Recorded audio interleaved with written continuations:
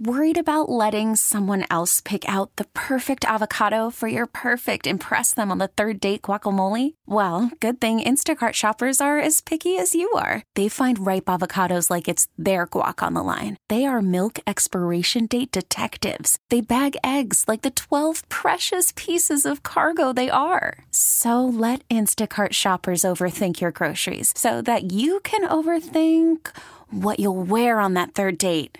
Download the Instacart app to get free delivery on your first 3 orders while supplies last. Minimum $10 per order. Additional terms apply. Paul Douglas with you, talking a lot about weather and trying to connect the dots with climate. What do we know? What is conjecture? What is theory? It sure seems like all those things that climate scientists were warning about 30, 40 years ago are now showing up on the nightly weather map. Not every night, but with greater frequency. One of those climate scientists is John Abraham, Dr. John Abraham at St. Thomas, and he's a dear friend. He helped me actually with a recent book I wrote for young people about climate called A Kid's Guide to Saving the Planet. It's not hopeless and we're not helpless, and I'm grateful to you for that, John, for being patient with me, and grateful for your expertise and perspective on the air. Welcome back, my friend. Hey, Paul, it's great to be back. And I got to tell you, I took my daughter to a bookstore. It was a Barnes & Noble last weekend. And guess whose book was on the counter right near the front door? Your book was all over the place. So my daughter picked it up. She said, hey, I want to read this thing. And so I just want you to know your book is getting a lot of good publicity in the bookstores, and I encourage people to go out and get it. It's a great one. But thanks for having me on. It's a pleasure to be here. Thank you. I appreciate that. And thank you again for your help with that, proofreading it and making sure I got the details right. John, look, I've noticed over the years, over the last 20 years that I've been, speaking up and talking about this, that interest seems to increase during the summer when we see more of the symptoms of a warmer climate. And of course, climate change doesn't ignite wildfires, but it tends to make them burn hotter and longer and larger. And it doesn't create floods, but the floods we would have gotten naturally tend to be wetter now with more moisture in the air. And, it tends to increase the hurricanes before landfall, this rapid intensification where you get a Category 2 blowing up to a Category 4 within a few hours. So we're seeing more of the symptoms. Have you noticed that trend? Well, I've certainly noticed it. And, a warm day or a warm week does not climate change make. But year over year, when you see these trends inexorably change in our weather, that's when climate scientists take note, because climate is really long-term trends. And we certainly notice more climate change in the summer because of the more frequent intense heat waves. But as you know, Paul, we're actually seeing some of our largest changes in the winter and at nights. Now, when you're in January in Minnesota, if it's a little bit warmer than usual, people tend not to take notice. But we climate scientists are noticing changes year-round. But people in the general public perk up their interests in the summer often when we get heat waves or droughts or wildfires, just like you've mentioned. Right. This Yellowstone flood being described as a 1 in 500-year flood. And I know just today they reopened a chunk of Yellowstone. I think the northern part of the park. Much of the park is still closed. It's going to take a long time, I think, to rebuild those roads so people can get back in there. But are we seeing more of these 1 in 100, 1 in 500, 1 in 1,000-year floods? It seems like the flooding is something that many Americans are experiencing firsthand. Yes, we are seeing more of these floods. And in fact, in Minnesota, we've seen more of these extreme floods, as well as around the world, even outside of the borders of the United States. And why are we, people tend to think that climate change just makes things hot and dry. Why would they make things wetter?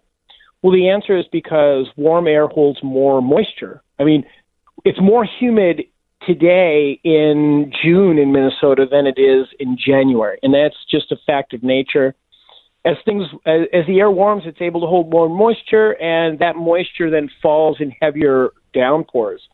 So when we have climate change, we have a number of things happening simultaneously.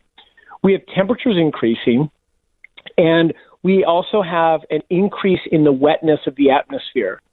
And what happens is when it rains harder than it used to, but then we have longer periods of time where there's no rains.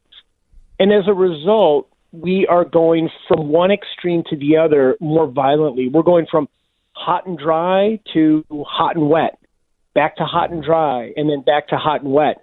So we're getting these dry, wet spells that are coming with more ferocity and more frequency, and that's a expected outcome of climate change. The general rule of thumb is the areas that are currently wet are going to become wetter, and the areas that are currently dry will become drier. Now, if you think about the United States, take the eastern third. That part of the U.S. is being wetter with more heavy downpours and more flooding. If you take the western one-third of the U.S., that area is actually becoming drier. And if you take the middle, which is what Minnesota is in, we're not really becoming wetter or drier, but we are getting our rainfall in heavier downbursts. So even in a place like Minnesota, where there's no long-term wetting trend, we're also seeing increase of flooding events. So we absolutely are seeing an increase of these extreme weather events, these 1 in 500-year floods or 1 in 1,000-year floods or 1 in 500-year heat waves. And that's an expected outcome of climate change. Dr. Abraham, I have data from 2020 that shows that extreme weather displaced Americans 1.7 million times. So whether it's a flood, a severe flood, a wildfire, again, the extremes that have been with us since the dawn of time are trending more extreme. And there have also been demographic changes, too. More people living, maybe too close to the mountains, too close to the wooded areas at risk of fire, and more people living near the water. Who doesn't want to live near the water?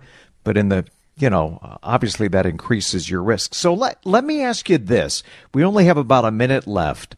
It's simplistic, and some would say preachy when you say, well, just go out and buy an electric car and then you can feel good about yourself. I know you and I both have electric vehicles. I still have some gas-powered vehicles, and I have electric vehicles. But the trend, I think where the arc of technology is going, the future is electrification of everything.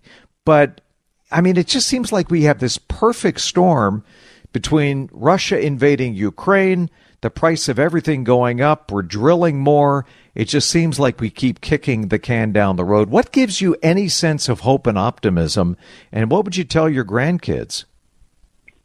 Well, what gives me optimism is the economics. In the olden days, it was a ethical or moral statement that you were making if you bought an electric car or a hybrid or put solar panels on your house. And now it's a statement of frugality. You can save money as you convert your own personal energy use to wind and solar, for example. So we can now save the environment and save money at the same time. And you know what? Russia can invade Ukraine 100 years in a row, and the price of sunlight doesn't go up. And there's a great certainty to the lowering cost of sunlight as time goes on. And that's what it makes me optimistic. Dr. Abraham, John, you're John to me. Thank you so much for coming on the past couple of years, and I'm grateful for your friendship and for the great information you've imparted, and we will be in touch, okay? Absolutely. Thank you so much. Pleasure being here. Thank you, John. We really need new phones. T-Mobile will cover the cost of 4 amazing new iPhone 15s, and each line is only $25 a month. New iPhone 15s? It's better over here. Only at T-Mobile, get 4 iPhone 15s on us and 4 lines for $25 per line per month with eligible trade-in when you switch. Minimum of 4 lines for $25 per line per month with autopay discount using debit or bank account. $5 more per line without autopay, plus taxes and fees. Phone fee at 24 monthly bill credits for well-qualified customers. Contact us before canceling account to continue bill credits or credit stop and balance on required finance agreement due. $35 per line connection charge applies. See T-Mobile.com. O'Reilly. Protect your vehicle's engine with a full synthetic oil change and save with Mobile One at O'Reilly Auto Parts. Purchase 5 quarts of Mobile One full synthetic motor oil and receive a $10 O'Reilly gift card after rebate. See store for details. With your Mobile One purchase, you'll also receive 2 times points during O Rewards Bonus Points Month at O'Reilly Auto Parts. O'Reilly Auto Parts. Baseball is back, and so is MLB.tv. Watch every out-of-market regular season game on your favorite streaming devices, anywhere, anytime, all season long. Follow the action live or on demand. Track 4 games at once with multi-view mode and catch up with in-game highlights.